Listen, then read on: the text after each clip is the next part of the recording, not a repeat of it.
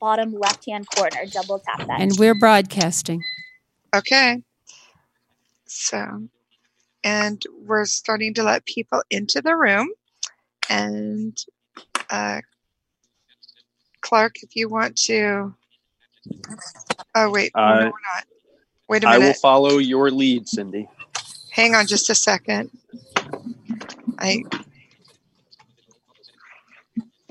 Why am I not finding the broadcast? Oh, there it is. Okay. People are actually going to be starting to come into the room, so give us a second here to let everybody in.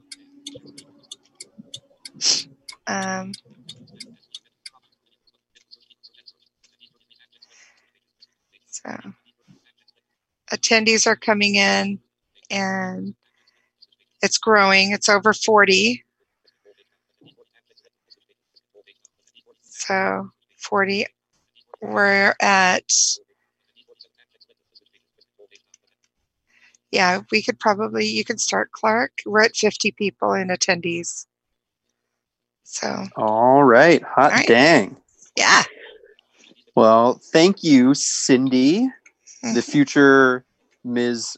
Cindy Hollis. Yes, thank you.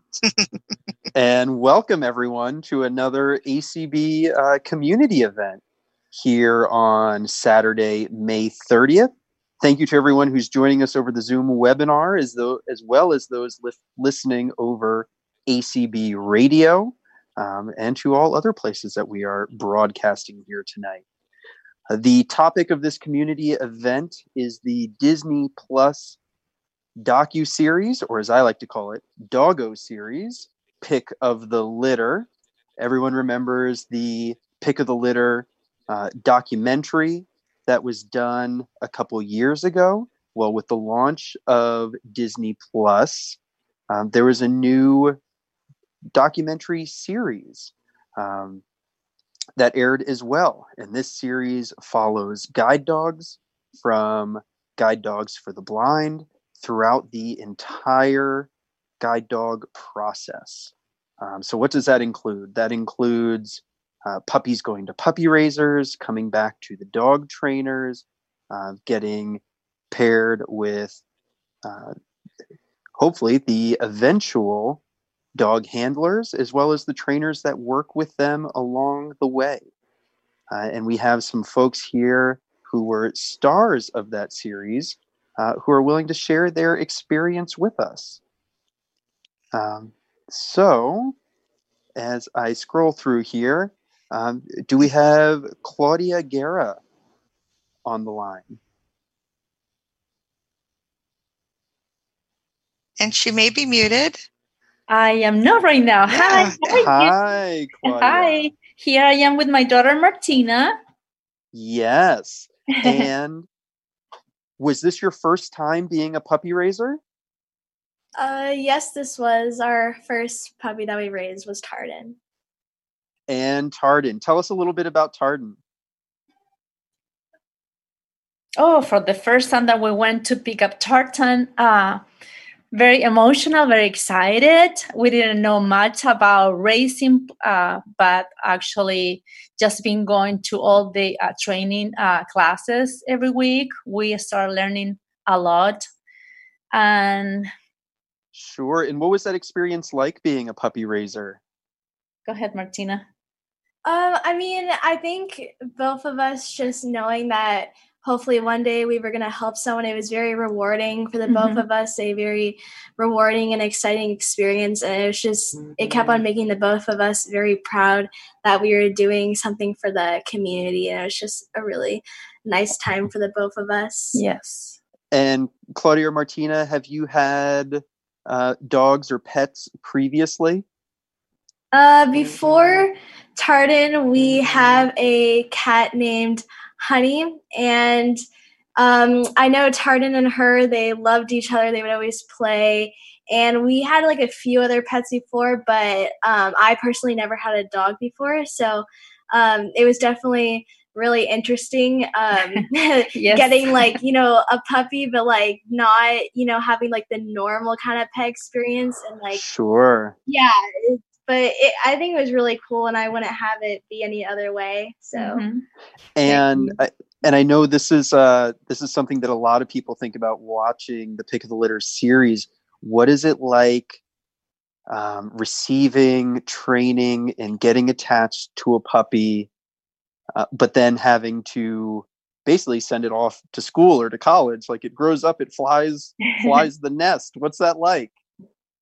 I mean, we do get very attached, and we love her, but I think all those feelings, it just goes away because I just keep on thinking in my mind, Tartan is going for a better purpose, and she's going to be helping a person, and it really doesn't make me think like any negative thoughts that I might never see her again. I just think of all the good moments that we have had together. And even though I might have shed a few tears the moment I was letting her go, really, a few days after, I was just totally happy that she was about to go on the way or the road to be with someone, who is really going to impact the person's life. Well, I imagine that was a little bit rough and that it may have given you a moment of pause. But I'm glad that you all were able to see the bigger picture. I personally would not have been able to do that. So I'm thankful for folks like you, Claudia and Martina. And then we also have another puppy raiser family, the Dupree family. Are they on the line here? Clark, they're in the attendees, and we're going to bring them up. Okay. I'm going to get them right now. So. Sure. So while we're waiting for the Dupree family, Claudia and Martina, would you raise another puppy? We are already raising our second puppy. Absolutely. Are you saying you're doing it right now? Oh yeah. Oh yes. Right now we have a yellow lab called Olivia. She is a female, and she is very, energetic and cute. And she's actually 1 year old already. Yes. So yeah, we've had her for a pretty long time. We actually received her on the day that we dropped off Tartan for recall. So we didn't really take a break. We kind of just went into it again. But and how does Olivia's personality compare to Tartan? Are you finding that you need to train them differently? Yeah, we find that they're very different in personalities. Tartan, on one hand, was very energetic and spunky, and her energy would never die down. She can go on a hike all day if she wanted to.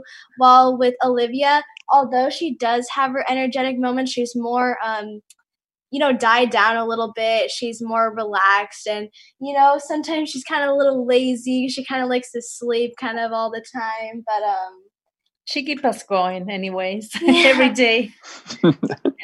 That's great. And do we have the Dupree family or Sangeeta Joshi? I'm here. Sangeeta here. Hi, Sangeeta. How are you? Hi, doing good. How are you?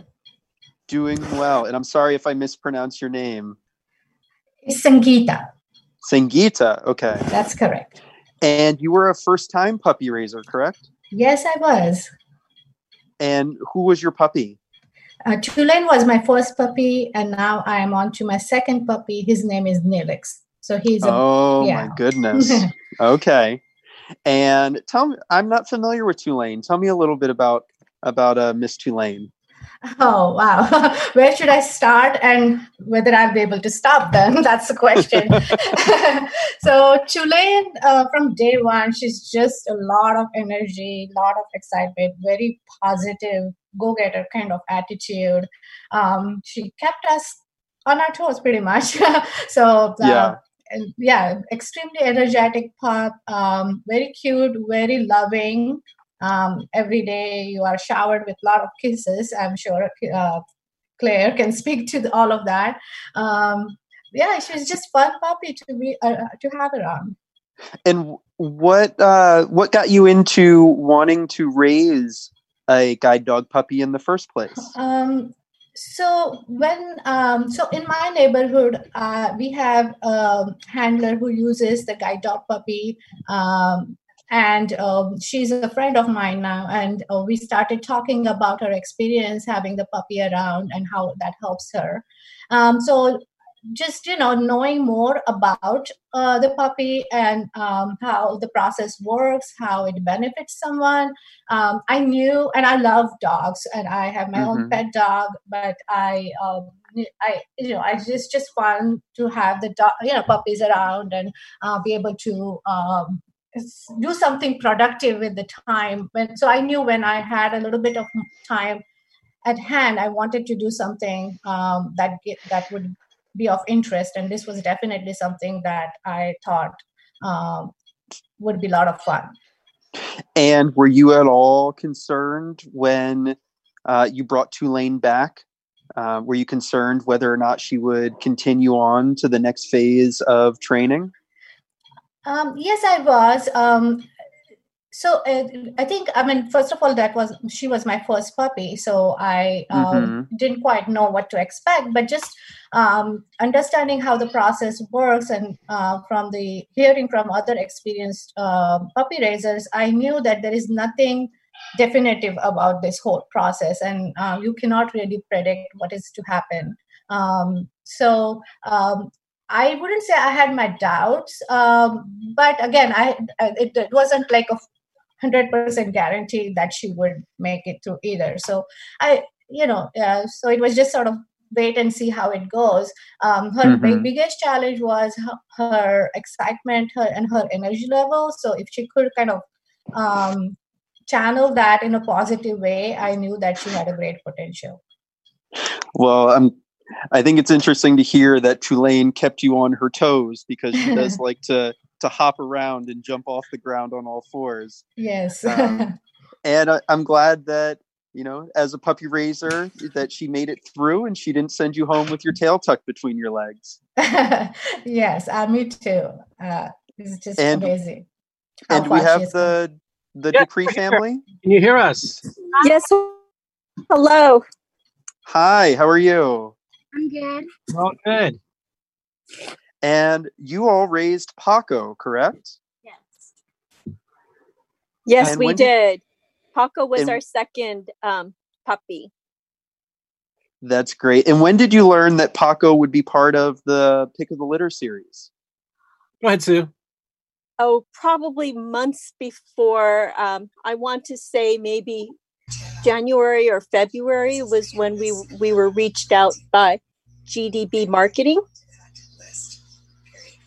Okay. And did that impact how you trained and raised Paco? Not necessarily in terms of our raising or training Paco, because we follow GDB protocol pretty strictly, or at least try to. But the stress level. Go ahead, Roger. Just knowing that we were held more accountable, so we were just a lot more stressed out about it, I think. And again, Paco was the first puppy that you raised? Paco's our second dog. Okay, your second dog. So how did that stress level of, you raise a first dog, obviously it's something new and different, but then you have a second dog, and oh, by the way, you're going to have a camera crew. Was the stress level similar or just different, but in different ways? Why don't you answer, Jenna? So I personally think that it just added to it. Our first dog was career changed because another dog kind of spooked it, and the dog lost confidence. So we were really, really hoping that Paco would be the one, because we all put in so much work for it. But there is definitely, while we have with and without the cameras maintained GDB protocol, and we followed what we knew was in our training, in the camera crew it was stressful, because we wanted to, of course, portray our family in the most accurate way possible, along with our effort in the personality of Gibraltar, or not Gibraltar, sorry, that's our new puppy. So you're starting on your third now. Yes, we currently have, I believe he's 17 months old, Jenna. months old. So he is a 17-month-old black lab. We got him the same day we dropped off Paco. And yeah, he's a great dog. He's really sweet. Like, compared to Paco, he's literally like the biggest cuddle bug. Like, Paco would like let you know that he loves you by like, I don't know, just like coming up to you, licking you, and then walking away and doing his own thing. But Gibraltar just has to be like on you or like touching you constantly. He just loves like physical touch and stuff like that. All right, that's my kind of dog. Well, thank you to Sanjita, the Dupree family, and the Guerras for the work that you all did raising these puppies and getting them to the next phase here. Not only as guide dogs, but also for us all to watch and enjoy in the Pick of the Litter series. Of course. And now I'd like to transition to, now that we have these puppies, you know, they got their caps and their gowns, they're moving on to bigger and better things, and they're getting paired with some dog handlers. So do we have Olivia Mers? Yes, hi. Hi, how are you? I'm good. How are you? Doing well, thank you. And thank you for joining us here on an ACB community chat, streaming live on ACB Radio. Of course. So what dog were you paired with in the series? I was paired with Tartan. Okay, Tartan, who we heard from Claudia and Martina about. Yeah. And what was it like when you first met Tartan? And it's funny because it was not quite what I expected. She was pretty calm when I met her. At first, she was like kind of crazy, and then just kind of calmed down, and that was about it. And like she just laid in my lap on the floor. Aww. And just that was it. And it was such a sweet moment. Like, it wasn't crazy. It wasn't like I was like waiting for her to just attack me, and it didn't happen. And it was so cool. And Olivia, do you feel that Tartan's personality matches your own personality? Oh yeah, definitely. We go on so many adventures. I'm in college, so her and college campus get along great. Everyone loves seeing her on campus. Professors love her. We're just a very active group, or pairing, I guess. That's just how I've been, and now that she's around, it's even more. Sure. And as a first-time dog handler, do you think your experience was impacted by the cameras in the series, or is it you didn't know what to expect anyway, so just jump in head first? I think for the most part, it was okay. It definitely stressed it out just a little bit. Just due to the fact that it was like, okay, we need you to do this exactly and do this. So that was like a little bit stressful. But overall, it was guide dogs. I grew up knowing guide dogs because I went to Lighthouse for the Blind. So growing up knowing guide dogs, I always knew they were helpful. And I had Kelly Martin as my like class supervisor, and he was so helpful if I got stressed out with that stuff. So, well, great. And you and Tartan are going strong as well here a year or so later? Yes, we are. Great. Yeah, we're going into my last year of college together. Awesome. And do we have Eva Valles on the line?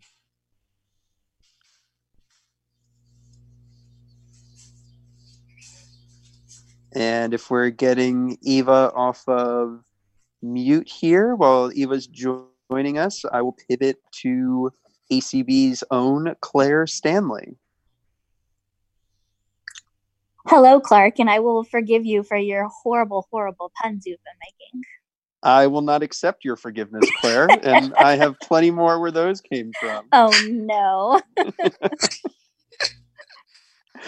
So, Claire, you've had many guide dogs, haven't you?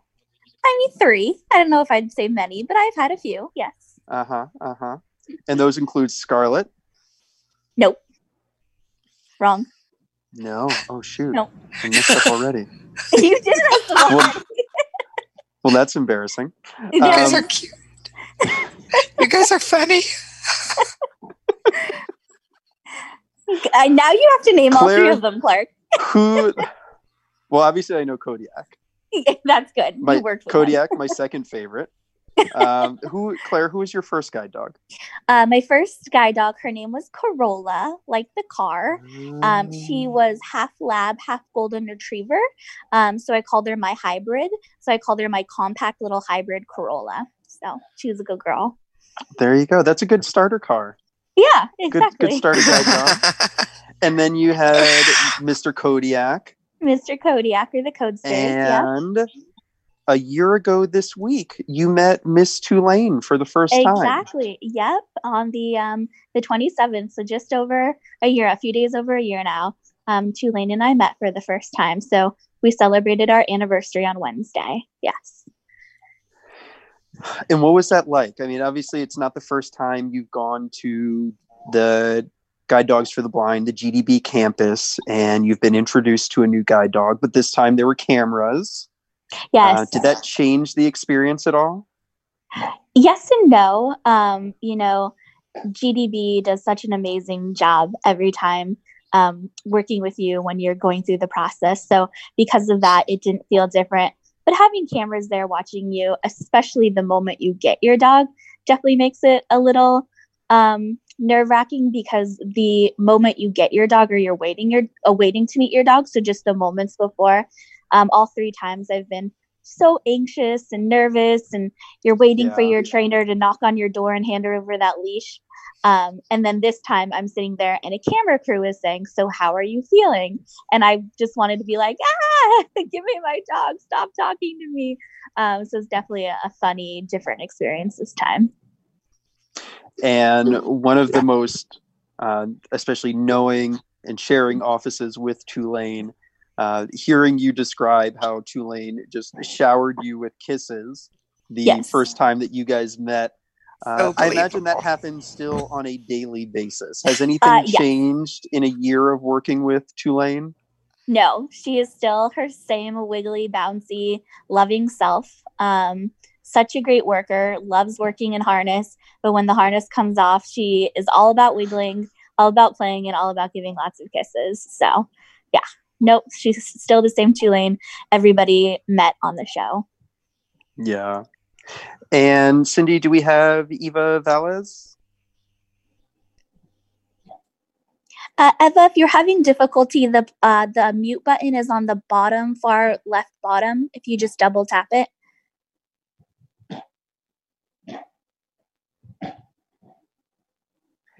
And if we're still waiting for Eva, I know I heard Kendall earlier. Hi. Can you guys hear me? We can. How are you doing, Kendall? All right. I'm wonderful. How are you, Clark? Doing well. And Kendall, you had a bit of a unique experience on the show. I definitely did. And it's an experience that I would not have traded for the world looking back. So my experience with, So I applied to get a guide dog in January after watching the documentary Pick of the Litter. And then I found out in April that I was going to be featured on Pick of the Litter. And Dana and Don and the film crew came out to film me in May. They filmed me around my university, which was super cool. And then they filmed me driving to the airport with my family. And then, of course, you got to see me meet my dog. And then you got to see me back in Austin with my family, explaining why I didn't ultimately get the dog. And so most people, in most people's experience, they do go home with the dog. However, sometimes there are circumstances that are just and that's what I quickly learned when I went to GDB and when I got Dogs for the Blind. And I quickly learned that, okay, I just don't have the orientation and mobility knowledge I need to successfully work with the dog. And that's okay. So what ended up happening was that I went to this amazing, life-changing program called the O&M Immersion Program. And I worked for 6 days on how to best orient myself in environments that are not familiar. Because as a cane user, it's a lot different than as a guide dog user. And you learn different skills when you're a cane user than you would if you're a dog user. And I'm so thankful for my amazing instructor, Chelsea Adelot, who is on this podcast because she and my class supervisor, Mr. Darren Walsh, recommended that I enroll in the O&M immersion program. And I did that last summer and I had the greatest experience. And I would honestly do everything again because if I can encourage one person and say, you know, even though this happened to me, I will go get a dog in the future. That's what I want to do. And Kendall, that immersion program, O&M, Orientation Mobility Immersion, that was also offered by Guide Dogs for the Blind? Yes, the O&M immersion program was offered by Guide Dogs for the Blind in conjunction with, it was offered from Guide Dogs for the Blind at the Earl Baum Center for the Blind, which is in Santa Rosa, California. So it's about, I want to say 45 minutes away from San Rafael. But it is a remarkable program and it has changed my life so much. And I still use all the skills that I've gained from the program. And I definitely know that when I am ready to apply for my guide dog again, whenever that happens, I will be well equipped to do that. And Kendall, you said that, you learned a lot, both personally in terms of orientation mobility and that you'll be ready the next time you apply. So you intend to apply for a guide dog again? Oh, absolutely. I am going to be applying in the near future for a guide dog again, for sure. And what specifically in your orientation and mobility skills do you think that you've learned or improved upon to make you an expert dog handler when that day comes?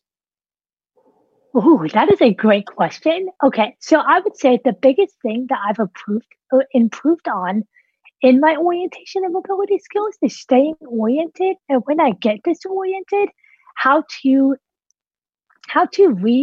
become oriented again, I would say, for sure is one of the biggest things that I've learned. Well, that's great. Thank you for sharing your experience and thank you for keeping such a positive attitude in a situation that was very challenging. And thank you for sharing that experience with us. Absolutely. Thank you so much. I mean, life always works out just the way it's supposed to. And I strongly believe that. Yeah. And next I'd like to go to... Hey, Clark, just to jump in for a second. This is Claire. Cindy and or Deb, we were told that Eva Velez is actually part of the audience with the she's in the panelists and she is unmuted, actually. Oh, yay. Okay. Perfect. Thank you. Ava, are you here? She is unmuted. And she is in panelists. All right. It doesn't. Ava, we cannot hear you if you can hear us. Yeah. So we'll keep working on that. And I'm going to move on to someone whose name has already been invoked, a GDB, Guide Dogs for the Blind trainer, Chelsea Adler. Chelsea, are you with us? Hi, yeah, can you hear me? Yes, we can. How are you doing? Pretty good, pretty good. Thanks for the plug there, Kendall. That was very sweet. Absolutely. So, Chelsea, how many dogs have you trained? Oh, gosh, I don't know. I just celebrated in January of 2020 was my 5-year anniversary with Guide Dogs and Guide Dogs for the Blind. And I started in the kennel for about 6 months as a kennel tech. So kind of doing the daily enrichment, feeding, cleaning for all of our dogs that are in training, and then moved into my apprenticeship about 6 months after I started. So that was about 4.5 years ago. And then if you do the math, every 3 months we're training 4 dogs. So I'll let you do the math. Wow. I was told there would be quite a no lot. math on this podcast, so moving on. Training 4 dogs every 3 months. So, geez, 16 a year for 4 years. How different are the dogs? Is it, as soon as you train one dog, can you train all dogs? How much do their personalities and temperament and learning style differ? Incredibly. I mean, all dogs are different. I think you can have some generalized temperament qualities that, can relate from one dog to the next, but that's why we have a 3-year apprenticeship on the job training for all of our instructors. And mainly being an apprentice, you have some time with a mentor, you have time with supervisors, with senior staff, because really, even though I've worked at Guide Dogs for 5 years, each dog still teaches me something new. And, our general training cycle, yes, dogs are completing the same types of activities, right? Like everyone saw the dogs do escalator training, saw the dogs do traffic training. And yeah, all of the dogs get those benchmarks in our training cycle. But my mindset is kind of how we go about how it's going to benefit this dog the best. So whether or not it takes more time to get to those benchmarks, or maybe they progress faster because they are really sharp. It depends on the dog, definitely. And how many dogs in the Pick of the Litter series did you train? I was blessed to train Tulane and Tartan, the little T sisters, for Pick of the Litter. And for example, how did those two differ? Was there something you had to work on more with one versus the other? They both are so enthusiastic and were so easy to train, but in different ways. Tulane is kind of that, I called her my straight A student and the teacher's pet. It was like she studied the manual of training, guide dog training, overnight, and then would come and be like, okay, this is what I'm supposed to do. And she would just do it with her tail going 100 miles a minute. And it was just kind of like, I was like, how did she already know how to do everything? And then Tartan just loved to work. Like she was just ready to go at a moment's notice, so enthusiastic, that really all I had to do with both of them is kind of channel them in what we wanted from them. And using positive reinforcement, they were like, okay, we're in, this is our job, and we love it. So it was pretty special to train both of them. That's great. And Chelsea, being, I'll say, an expert handler and doing this for 4+ years, what was it like for you, not a handler, but a trainer? What was it like for you having film crews involved in the process? Initially it was a little scary. I was a little bit nervous, and, having the camera crews, the microphone on, and kind of wanting to do everything right and perfect. And I hold myself to that high standard. So not only, wanting me to do really well, but the dogs to perform well. But we're lucky enough that in this career, because it takes a long time to learn, we are used to people watching us. Everyone saw our testing. We, wear a blindfold, and we have our supervisor staffs following us. So we're used to people watching us do our job to a certain extent. I kind of put a lot of pressure on myself because in the beginning I was like, okay, I need to make sure people understand how we train guide dogs. And then I was like, no, this is not a how to become a guide dog video. It's a docuseries on the whole process. So after, a few weeks into the process, I released some of that pressure and just enjoyed it. And it was so fun, but it's been so much more fun staying connected with everyone post docuseries. I actually got to visit Claire and Tulane in Washington, D.C. on a follow-up trip with Guide Dogs for the Blind. Staying connected with Kendall and Olivia through social media has been amazing. So that's been more special to me than even the process in the beginning.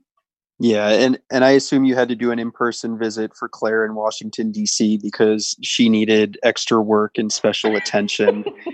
And I totally understand.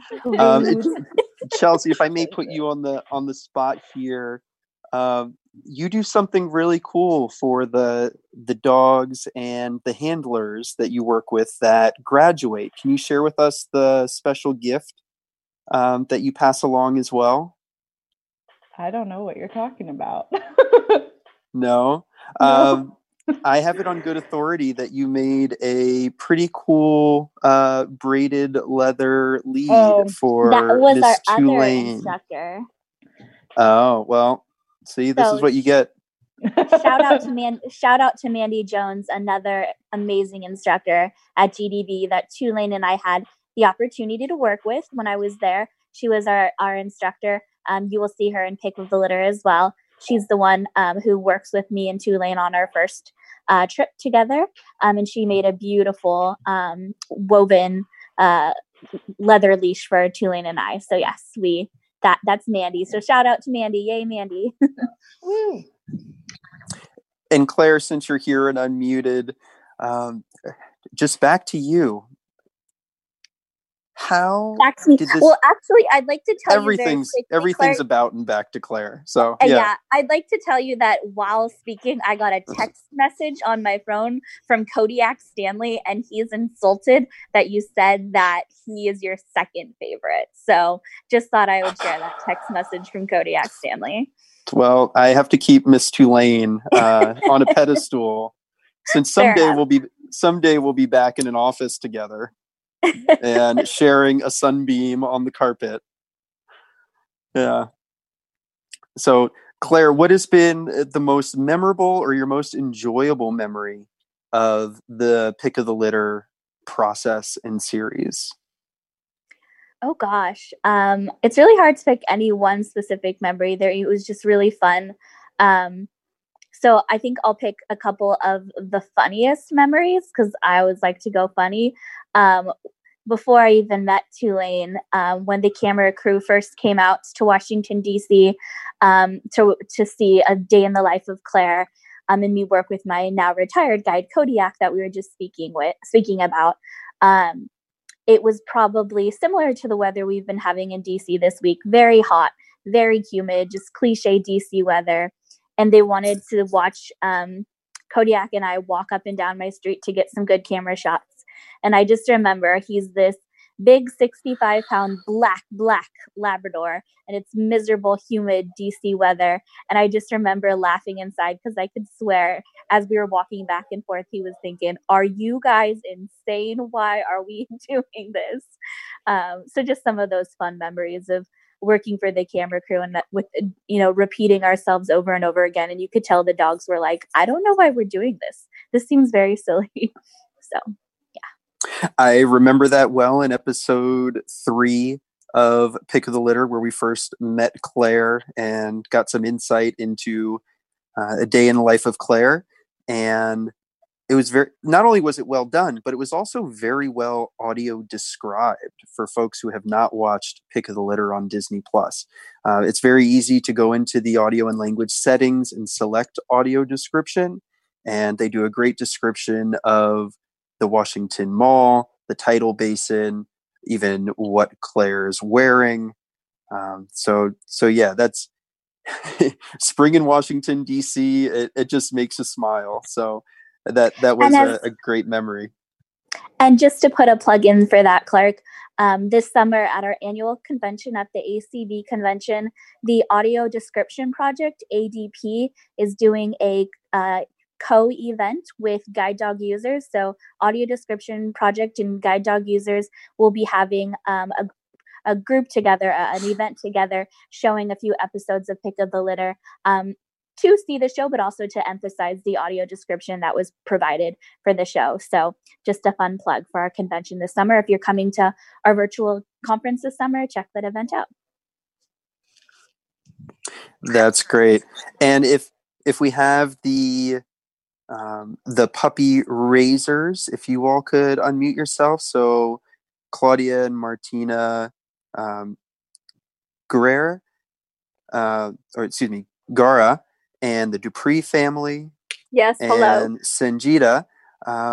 What's going to be the lasting memory for you from being involved in this process? Go ahead, Martina. No, you can go.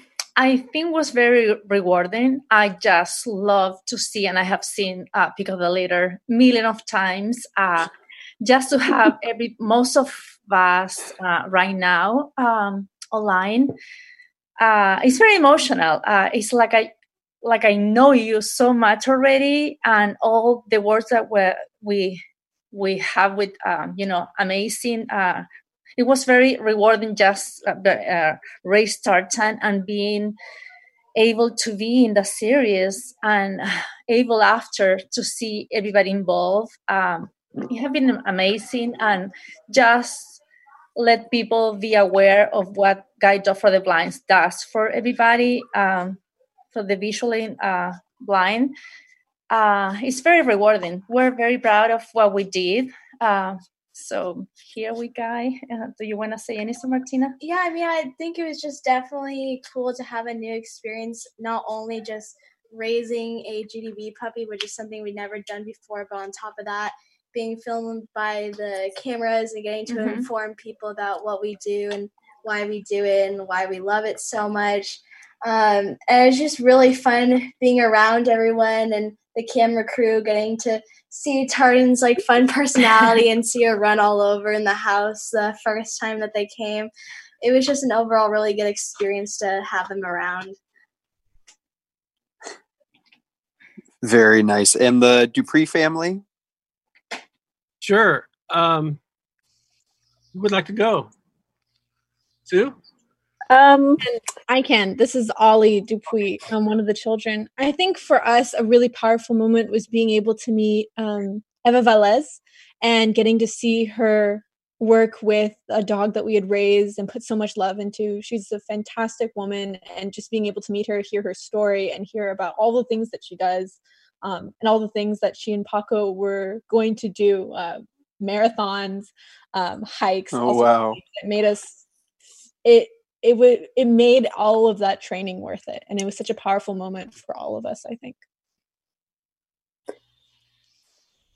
Very cool. And Sanjita? So the lasting memory for me would be all the wonderful memories that we have spent with Tulane. As for docu-series in specific, I think it's going to be another source to watch her whenever I miss her.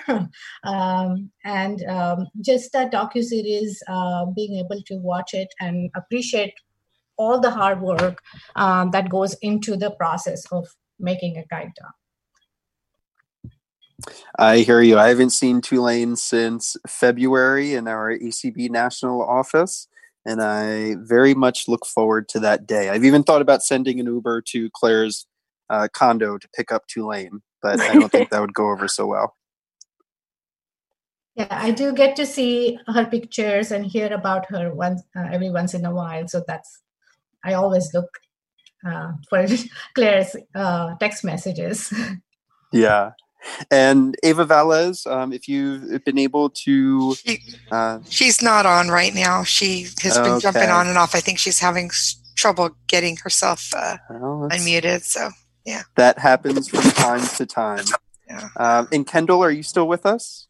Oh, yeah, absolutely. Kendall, I know, again, your experience is so different and so transformative that I have to expect that your answer will be somewhat different than the other panelists.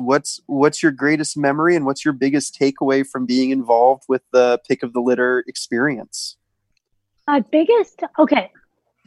best memory of being on Pick of the Litter, I have a few. So I would say meeting the dog, so meeting Tartan was great. And then getting to see how Tartan works with Olivia has been amazing. And Olivia and I are good friends now. And so that's been really cool.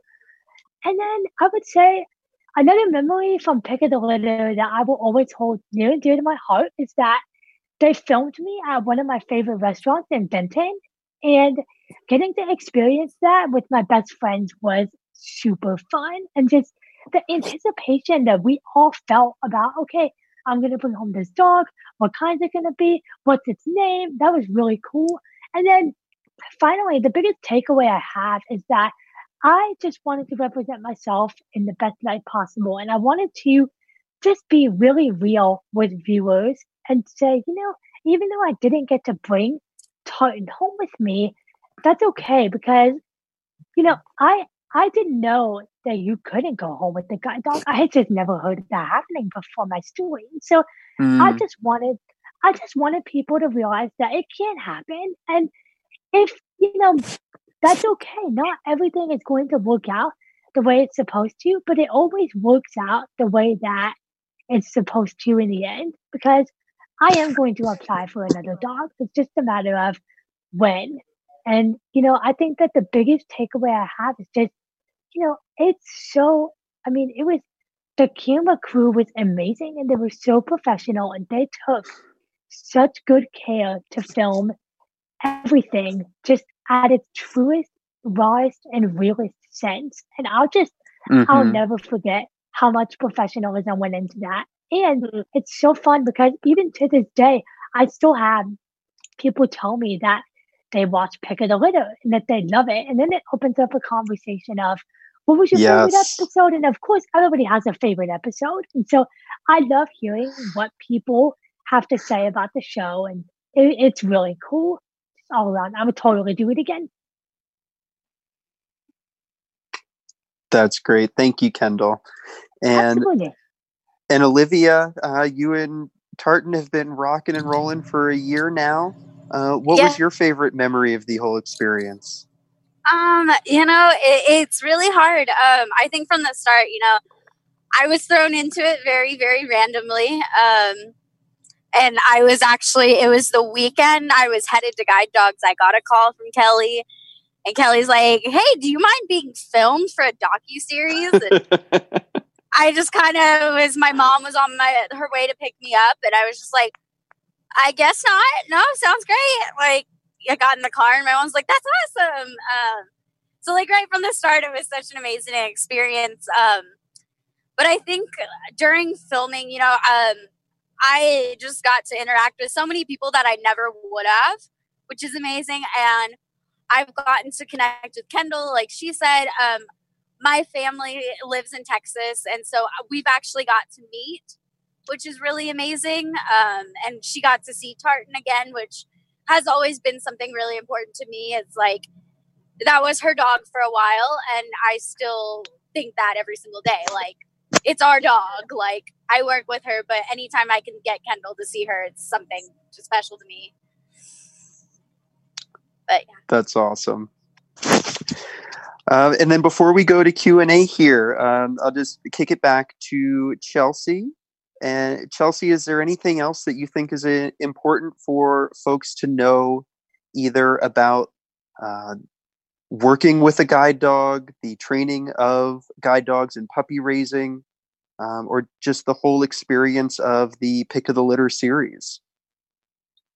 I mean, that's a huge question, but I think, coming together with this podcast or webinar, we have our puppy raisers, we have our graduates, our clients, we have the trainers, and kind of just the idea that it takes a village to make these guide dogs and to be successful.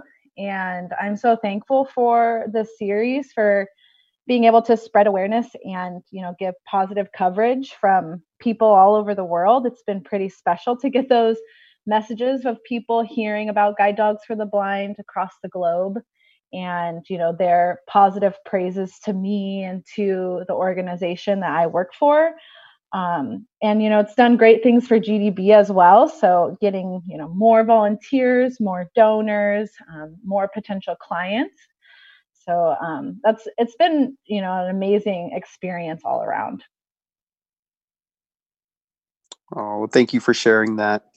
And Cindy, as we move to Q&A, question and answer from the audience, are there any instructions that folks need to know to participate? Only that Nat is assisting me, and so she'll be calling your name when it is your turn to talk. You can raise your hand with Alt 9 if you're on the phone. If you are on a PC, it's Alt Y. If you're on a Mac, it's Option Y. And if you're on the app, it's in the lower right-hand corner is a more and then the raise hand button. So raise your hand. Nat will call on you, and it may, if you are on it, not on the phone. If you're on the phone, you can disregard this.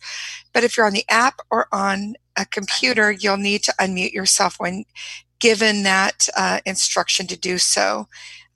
So we have to allow you to talk before that unmute button appears. So that's it. And as folks get queued up here for audience question and answer, Miss Claire Stanley, what is it like working What do you want, Clark? What is it like working with a guide dog during quarantine? I thought you were going to ask what it's like to work with you, and I was going to say horrible. But working with a guide dog during quarantine, you know you love it. No, it's been a really, I'm sure Olivia and Eva and many of our listeners who are guide dog users are probably all nodding and can relate to this. It's a weird experience to have a guide during quarantine because you can't work your dog nearly as much because you're not going anywhere. So I joke that anytime I have to do even the most mundane task, like go to the pharmacy, I pull out the harness and Tulane jumps around like, woohoo, we're going somewhere. She's great. Even I try to take her out for a walk a good amount of time, and every time I put the harness on, she's just, amazing. Her guide work is flawless. She's really happy to be doing what she's supposed to do. But as such a young dog, only 2.5 years old, it's especially hard because she's got a lot of energy to get out. So we're definitely ready for things to get back to normal so she can really do her job, the job she loves to do. Yeah, and in the ACB National Office in Alexandria, Virginia, once we're back at full capacity, chances are we will have 3 guide dogs in the office, and I am sure the fur will fly up and down the halls and in the conference room and out to the lobby once they're all back together. Off harness, of course. Of course. Yeah. Of course. So, Cindy and Nat, do we have folks? Yes, we do. Hi, this is Nat. Danette, you should be able to speak and you're good to go. Okay. Can you hear me? Yes. Yes. Okay. So this has been just really great getting to know the other people that have the Pick of the Litter graduates in that. And I met Claire and Sangeeta last Saturday on a different conference call. Tulane sounds a lot like my Mr. Mayor. Everything about Mayor is happiness. I mean, when we're working, his tail is going. It beats my behind. It's kind of funny. So, and my question would be to the puppy raisers, how important is it to you to stay in touch, to hear stories, to get news about Tulane or Tartan or Paco?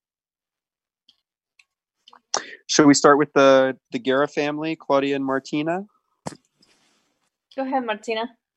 Yeah, I definitely think it's important to stay in contact. Yes. I know my mom and also me, we like to talk to Olivia every now and then because it's really nice to not only see what she's doing, but also what Turn is doing as well. Because it's just nice to create a bond with the handler. It's just really nice. What about you? Yeah, I feel the same. Absolutely. So thank you, Olivia, for keeping us, in touch around. Yes, we love that. It's not just we give up our puppy that we love completely, right? We raise and then we don't know anything about it. We're very happy. Yeah, it's just nice to have a relationship. So thank you. And the Dupree family. This is Sue. I can chime in on that.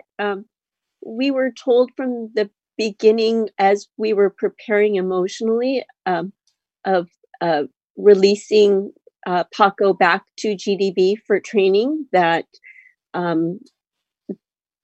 the person who would be receiving our puppy, that they have a right to their privacy too, and that we need to honor that, whatever they may be. So we understood that going in, and we're just so pleased that with Miss Velez, with Eva, that that she continues to reach out to us and to keep in touch, whether it be a short text or a little blurb as to what's going on, that we're thinking of her. When we first receive our puppy, we always imagine the person that our puppy can be going to. And so we're always sending good thoughts and thinking of them probably months and years before. Sorry, I'm joking a little. But it's so, in a way, the processing is incredibly rewarding and fulfilling, especially when we finally get to meet the person at graduation and being able to keep up with them, even getting a little snippet of an update. It's very, very gratifying for us. So we're very grateful. Well, Susan, thank you so much for sharing that. And you and your family are definitely stronger than I am. I want all the puppies and to give none of them away to anyone. So thank you for sharing your gifts so that Ava and others may work with a guide. And Sanjita, are you in fairly regular contact with Claire in Tulane? Yes, I am. And I'm sorry you have to talk with Claire so frequently. No, I actually enjoy very much so. So I look forward to her texts and messages. And it's always good to know that they are doing great. I echo the sentiments of other raisers. It is a little bit of hard, it's hard if you get emotionally attached. So it takes time and discipline on our side as well to let go. But it's always a pleasure knowing that they both are doing good and they're happy. That's great. Thank you. Nat, do we have any other questions from the audience? We do. If your area code is 312, you're able to speak and good to go.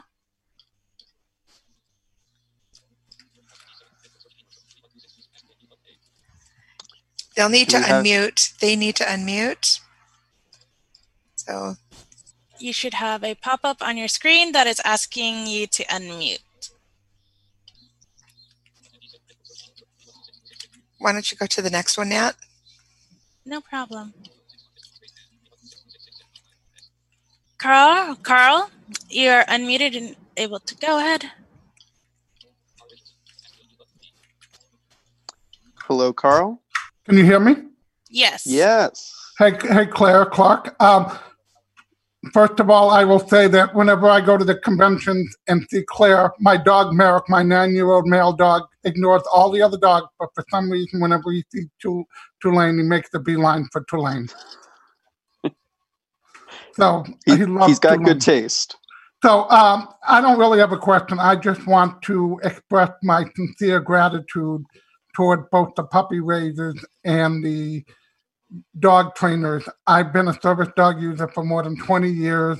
I'm on my third dog, and I live in a fairly busy metropolitan area and take the bus. When things are normal, I take the bus and subway every day to get to work. I'm often working 10, 12-hour days, and I wouldn't be able to do this. And what the dogs do is give me my mobility, independence, and my freedom. And I thank you so sincerely. I can't ever thank you for the sacrifice that all of you make. And I just want to make sure you hear that. Thank you very much. Thank you. That's awesome. Thank you, Carl. Awesome. And Carl, while we have you... he's been muted already and removed. So sorry. All right. No worries. Sorry. We have a system here. Sorry. You have a lot of raised hands, by the way. So Cindy you're going to want to keep cracking going. the whip. Okay, you do have a lot of raised hands. Yeah. Melanie, you should be able to speak and good to go.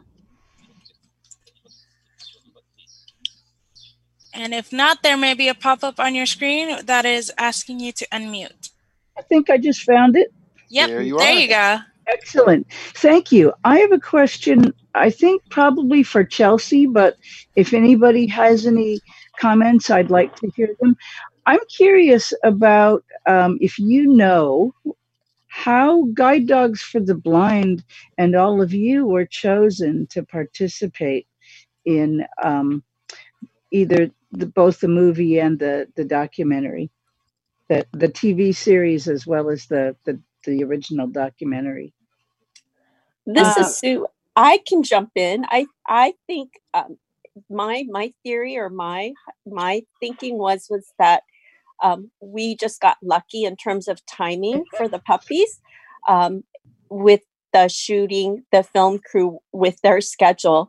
Honestly, if people really knew us, we're pretty chaotic and crazy family, really busy with 4 teens. And so sometimes I wonder, how did we get picked? I just think it was the luck of Paco that brought us all together. Yeah. And Chelsea, do you have any insight? I think, similar to what Sue said, I think, based on, with what Disney and the film crew wanted to get done and the amount of time they wanted to get it done in, we kind of had to just go based on, our cycle that when we pull dogs in for recall and what cycle the trainers are at and everything like that. So I think, everyone was asked to make sure they were willing to participate, and those willing to participate, are the folks that you see here. So I was definitely more than willing, and I'm excited that I was able to be a part of the process.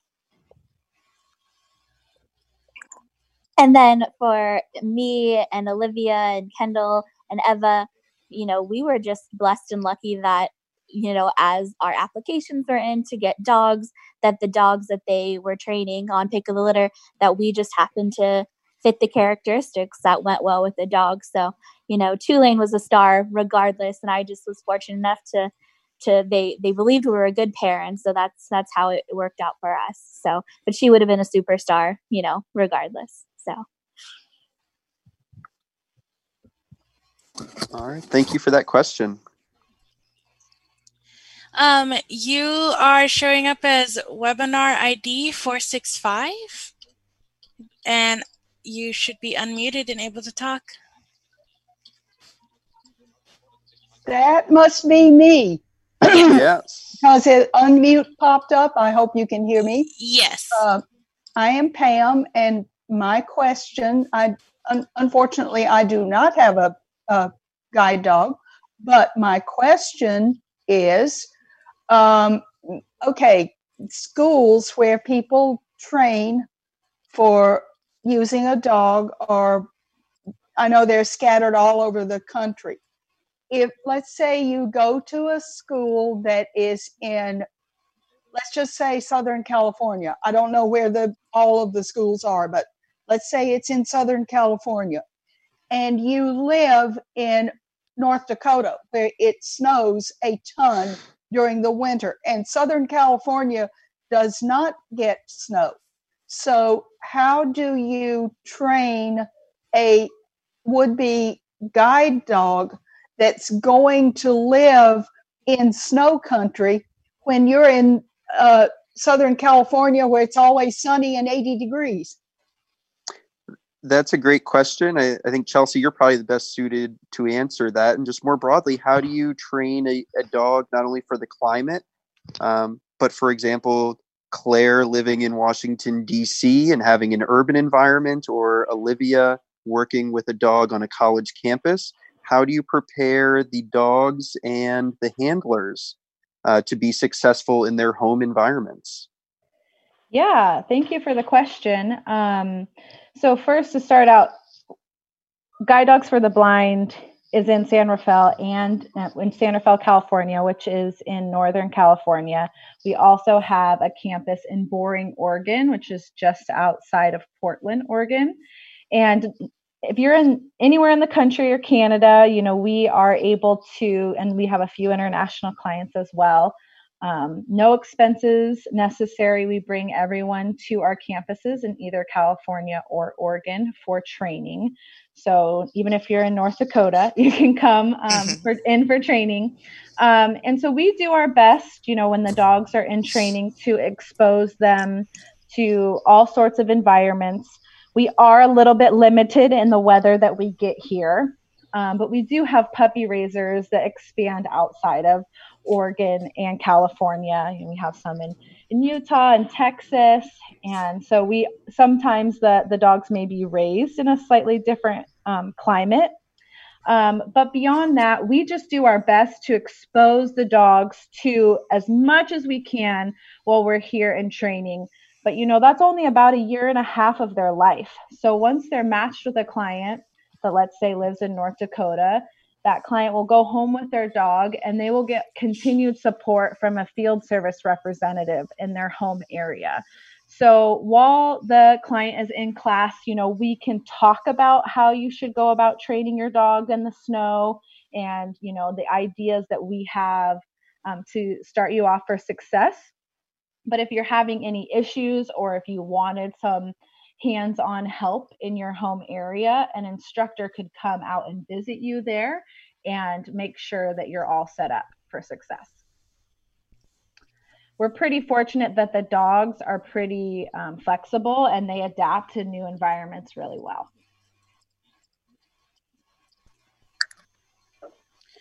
All right. Carrie, you should be able to talk and good to go. Great. Thank you. I got to tell you guys, I'm pretty excited. I met Claire and Tulane in DC, and my twin granddaughters are here, Claire, that I had talked to you with that day. Girls, say hi. Hi, you guys. So I'll tell you guys, I had a guide dog named Marble that passed away just before Christmas, and it was a very difficult time. So I watched Pick of the Litter with tears running down my face. And so my question is, one of the biggest things that I was very, very surprised, she was my first ever guide dog, is I was surprised in the training how emotional that whole journey was. That 2 weeks, it is extremely busy. You're busy all day, all evening. And so I guess my question is, how much of that emotional aspect, is it different when, like Claire, you got your second and then third dog? And is it really an emotional time for the trainers as well? So Claire, why don't you start, and then we'll ask Olivia and Kendall before checking in with Chelsea. Sure. Hi, Carrie. Yes, definitely lots of emotions. And I think there are definitely some emotions that take place every single time, no matter if it's dog number 1 or dog number 20. And then there are different emotions that range depending on what dog number it is and where you are in life at that particular time. So there's just always the emotion of, being bonded with a new animal and going through the motions. And so that's been the same with all 3 of my dogs. But the first time, for instance, it was, oh my gosh, what am I doing? They gave me this amazing dog. What were they thinking? To my, newest dog thinking, oh my gosh, I was so bonded to my last dog. This new dog's gonna, is she gonna love me like my last dog? So the emotions definitely look different each time. But then, like I said, I think there are similar emotions every time. It's so hard because we fall, darn guide dogs, you guys give us such amazing dogs and we fall madly in love with them. And then when we have to retire them, to go through all those emotions is a tough process. And then to suddenly have to bond with a new dog, it comes with a lot of feelings. So yeah, there are definitely a whole slew of emotions that are both unique to each time and also familiar each time. And Olivia, emotionally, what was the experience like for you? So for me, I was actually going through, I had just had surgery a month before I got to guide dogs, and it wasn't healed properly. Still isn't actually, but, so I had the emotion of being in a lot of pain throughout, my 2 weeks of training. But my trainer Gina was amazing handling that, and the person I was paired with, Jenna, she was amazing as well, just helping me all through that. But emotionally, it was better than I thought it was going to be. But I definitely remember like having those tears at night, like, oh my gosh, this is real. Or honestly, can I do this? Like, if it wasn't even a rough day, it was just like, I didn't know if I could do it. I did have those tears at night, and it happened. But I think the support that's given to you through guide dogs is amazing, but also just the classmates that you have as well is amazing. I bonded very quickly with one of my classmates, and I'm still in contact with her pretty much every day. And the support that you just get from these people just helps with any bonding or like any emotional issues that you're having. For me, it wasn't as bad as I thought it was going to be. And Kendall, we've already touched on the experience that you had. Will you please share a little bit about the emotions involved with that? But also, it sounds like you're pretty keen absolutely. to pursue a guide dog in the future and some of the emotions associated with that as well. Okay, that's a great question. So let's start with the emotions of everything leading up to what we're talking about now, which is me getting a new dog. Okay, so when I met Tartan, as you could see in Pick of the Litter, it was probably the best moment in my whole life because she literally bounced in the room. She was jumping on me, hugging me with her paw, and I thought, this is my best friend for 8 to 10 years. And then, but also I had just come off of taking final exams, and I was super exhausted. And so, I didn't even know until much later how tired I really was. But I was it was fast and furious because I applied in January and got the dog in May, which is 4 months. And usually it takes about, I want to say 9 months to a year. And I would say, so then there was the emotions of, I had to sort out through the emotions of, okay, I'm not going to be able to take the dog home. And so I'm not going to sugarcoat that. I was completely devastated. I cried so hard and so much for about, I cried for about 3 days straight because it was just, nobody had ever told me that was going to happen. I had no way of knowing that was going to happen. But then I got over it and I said, well, I didn't get over it as much as I finally just said, you know what? It is what it is. This happened for a reason. And then going through the emotions of, okay, now I'm going to go to this program and it's going to help me so much. So I went to the O&M emotion program, and that program just really helped me so much. And I started working with an instructor in my home environment who has been to GD Guide Dogs for the Blind, and who has, she observed the O&M emotion program when the program was just coming off the ground. So, and she knows so much about guide dogs. And so I know that working with her also helped me immensely. So just going through all the emotions of grief when I didn't get to bring the dog home to, okay, I feel ready to apply for the dog. It's just a matter of when I'm going to apply because, obviously with the pandemic changing things, I don't know when anybody's going to be able to start class again. So, sure. And also, I want to adjust to because I'm going to be a graduate student in the fall at UNT, University of North Texas, where I go to school now.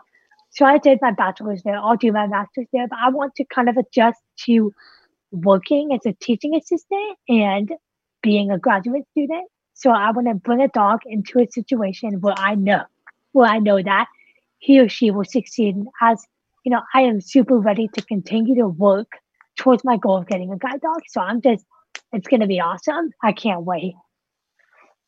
That's great. Thank you. And Chelsea, from the perspective of a trainer, how do you get emotionally attached to the dogs? What are the emotions that you feel going through the training and graduation process? Well, you don't do this job unless you're a passionate, emotional person to a certain extent. I think there's a lot of our heart and soul that we put in these dogs. But I don't know how the puppy raisers do it, having the dogs in their home for a year and a half. I don't know if that's something I could do. I think, there's a little bit of distance with me coming into work every day. I think that there's a strong relationship that all of the instructors build with their dogs. And I think, but we always have the end result in mind, getting to that point at graduation, where we see, especially the dogs that we've trained go off to their new life, can be emotional, but it's their happy tears and their, it's happy emotions and excitement of seeing what can come next, and so much pride. I always joke that it's a little bit more of a proud mama moment that I have with my dogs moving on and graduating and, on their next adventure with the clients than it is, being sad. But every dog, touches your heart in a certain way. How can they not? I mean, there's these labs and golden retrievers their love is unconditional. And I think that's why all of us are here, right? Is to experience that. All right, thank you. And I think we have about 15 more minutes, so we've got time for a few more questions. All right. If your area code is 510, you're unmuted and you should be good to go. Yes, hi. I'm Tony, and Chelsea, I believe you were the trainer of my dog, Jagger, the golden retriever, a couple of years ago, and I just wanted to thank you. He's an amazing dog, and I am in my 60s, and he was my first dog, and I've always been a good cane traveler, and I am just so thankful for the work that you put into him. And Adam, who was my instructor, both did a great job. So that's no question. I just wanted to say thank you. Hi, I think it might be the other Chelsea that works at Guide Dogs, but I will definitely pass on the message because I remember that dog, and there are 2 Chelseas that work at Guide Dogs for the Blind, but I'll pass on the message to her. Marcia, you should be able to speak and you're good to go.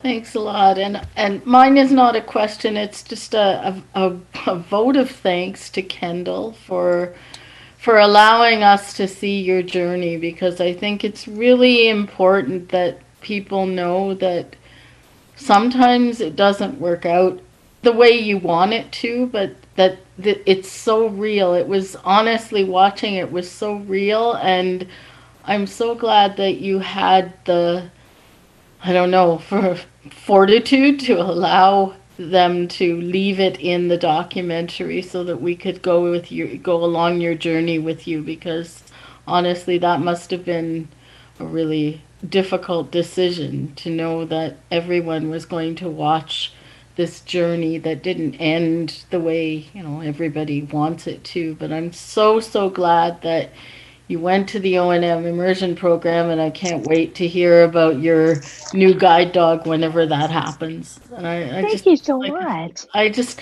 honestly, you were the special one, and all of the whole pick of the litter, it just, thanks. Because it was so real. I mean, when I went to GDB almost 3 years ago, the first dog they gave me didn't work out.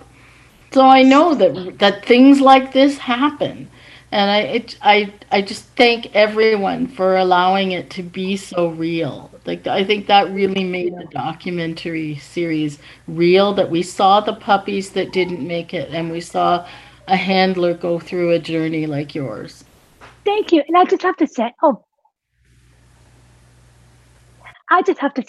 it was a no-brainer for me to continue in the documentary, because I knew that I wanted to show that side, because not a lot of people see that side. And so thank you for your kind words.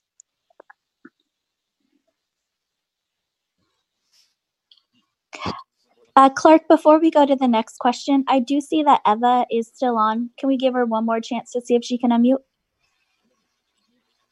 Absolutely. Eva, if you have the ability to unmute, we'd love to hear from you.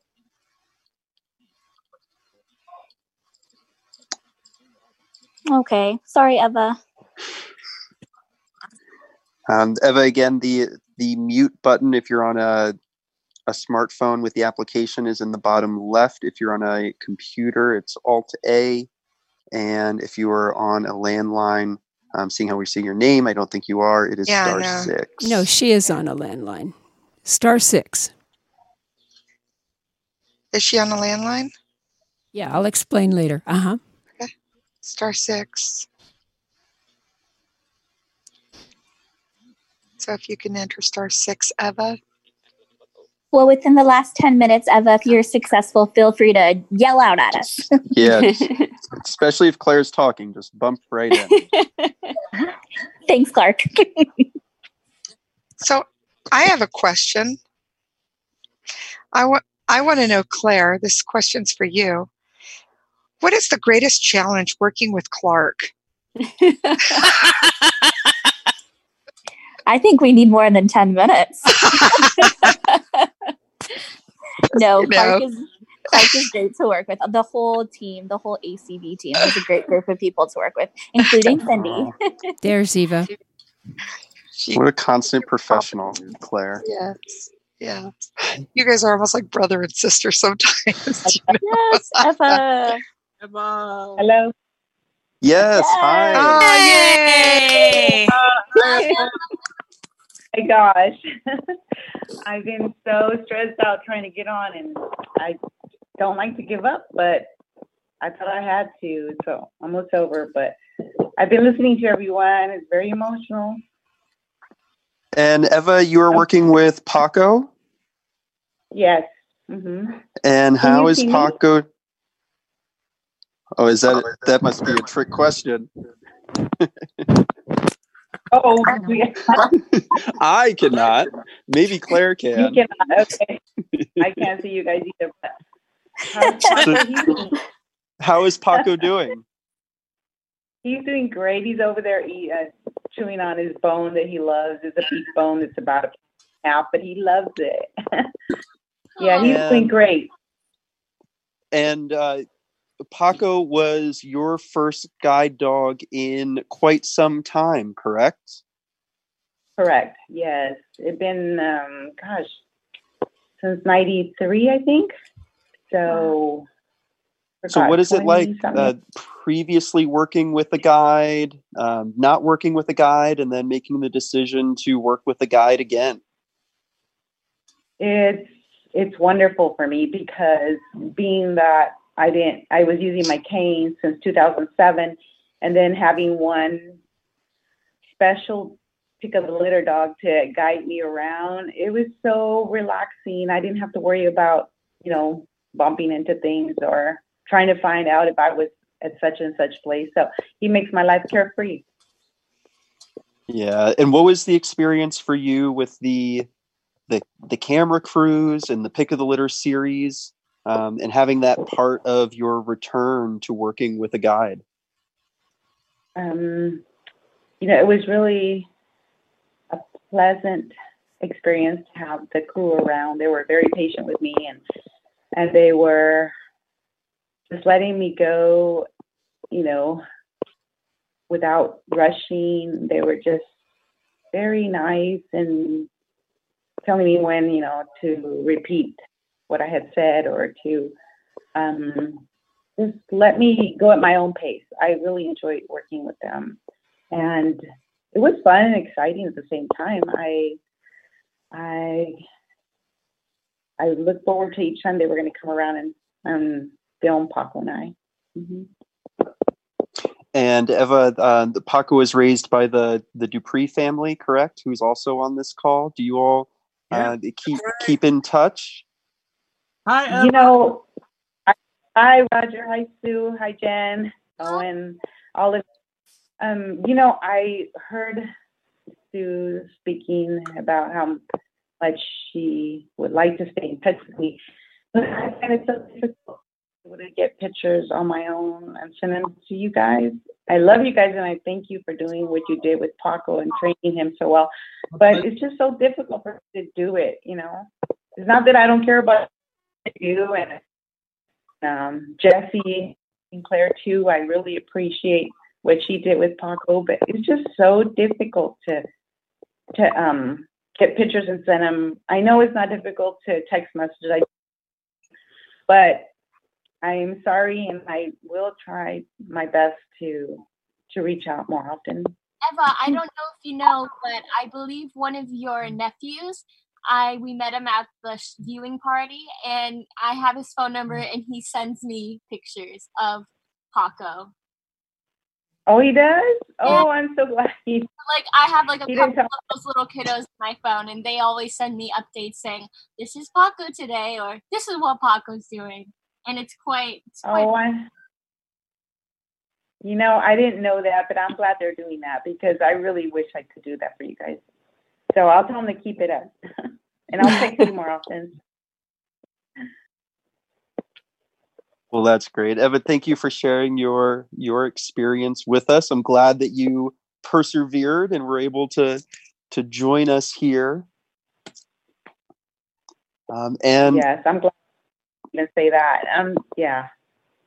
It was because my microphone was turned off under settings, and that's why it took me forever to get back on. Oh, I never would have made it on if that was the case. I would have just sent Cindy a text saying better luck next time. But we are hearing the end here this evening, and I think I've spoken enough. So I'm going to kick it over to Claire Stanley for closing remarks and thank yous. Great. Well, thank you again to all the puppy raisers, all the dog handlers, and Chelsea, one of our trainers from GDB, for participating. I know I had such a fun time with the whole pick of the litter process, and I've always had such a great experience with GDB with all my dogs. So thank you, everybody, for just taking the time out this afternoon, evening, depending on where you're coming from, to participate. I know I really enjoyed, someone used the term getting the team back together when we were talking, so it's been fun getting the team back together. So thank you again. This has been streamed, but we'll also archive it so everybody can go back and listen. Feel free to reach out with any questions. And like I said earlier, little promotion for the Pick of the Litter airing and talk we'll have at the annual convention this summer. Unfortunately, it won't be in person like we all hoped. It'll be virtual, but it'll still be great. So Claudia, Martina, Sue, Roger, and all the kids, Sangeeta and Mahir, Olivia, Kendall, Chelsea, and did I miss anybody? Emma, thank you so much for all of you for participating, and Cindy and Nat and Clark, thank you, and Deb, thank you. And for folks who want to learn more about the ACB virtual conference and convention, registration is now open. You can visit the website at www.acbconvention.org. Again, that's www.acbconvention.org. And that is July 3rd through 10th. So we're approaching the 1 month mark. It's getting exciting. Yep. And then to close out here, Claire, what do you always tell Tulane? What do I always tell Tulane? Yeah. Is that a trick question? I tell Tulane many things. When she's very happy. Oh, I don't know. And her tail is wagging. Oh, you wag that tail? You wag that tail. You wag that tail. Yeah. Thanks, everybody. Thank you. Thank you. You're welcome. Thank you. Very much.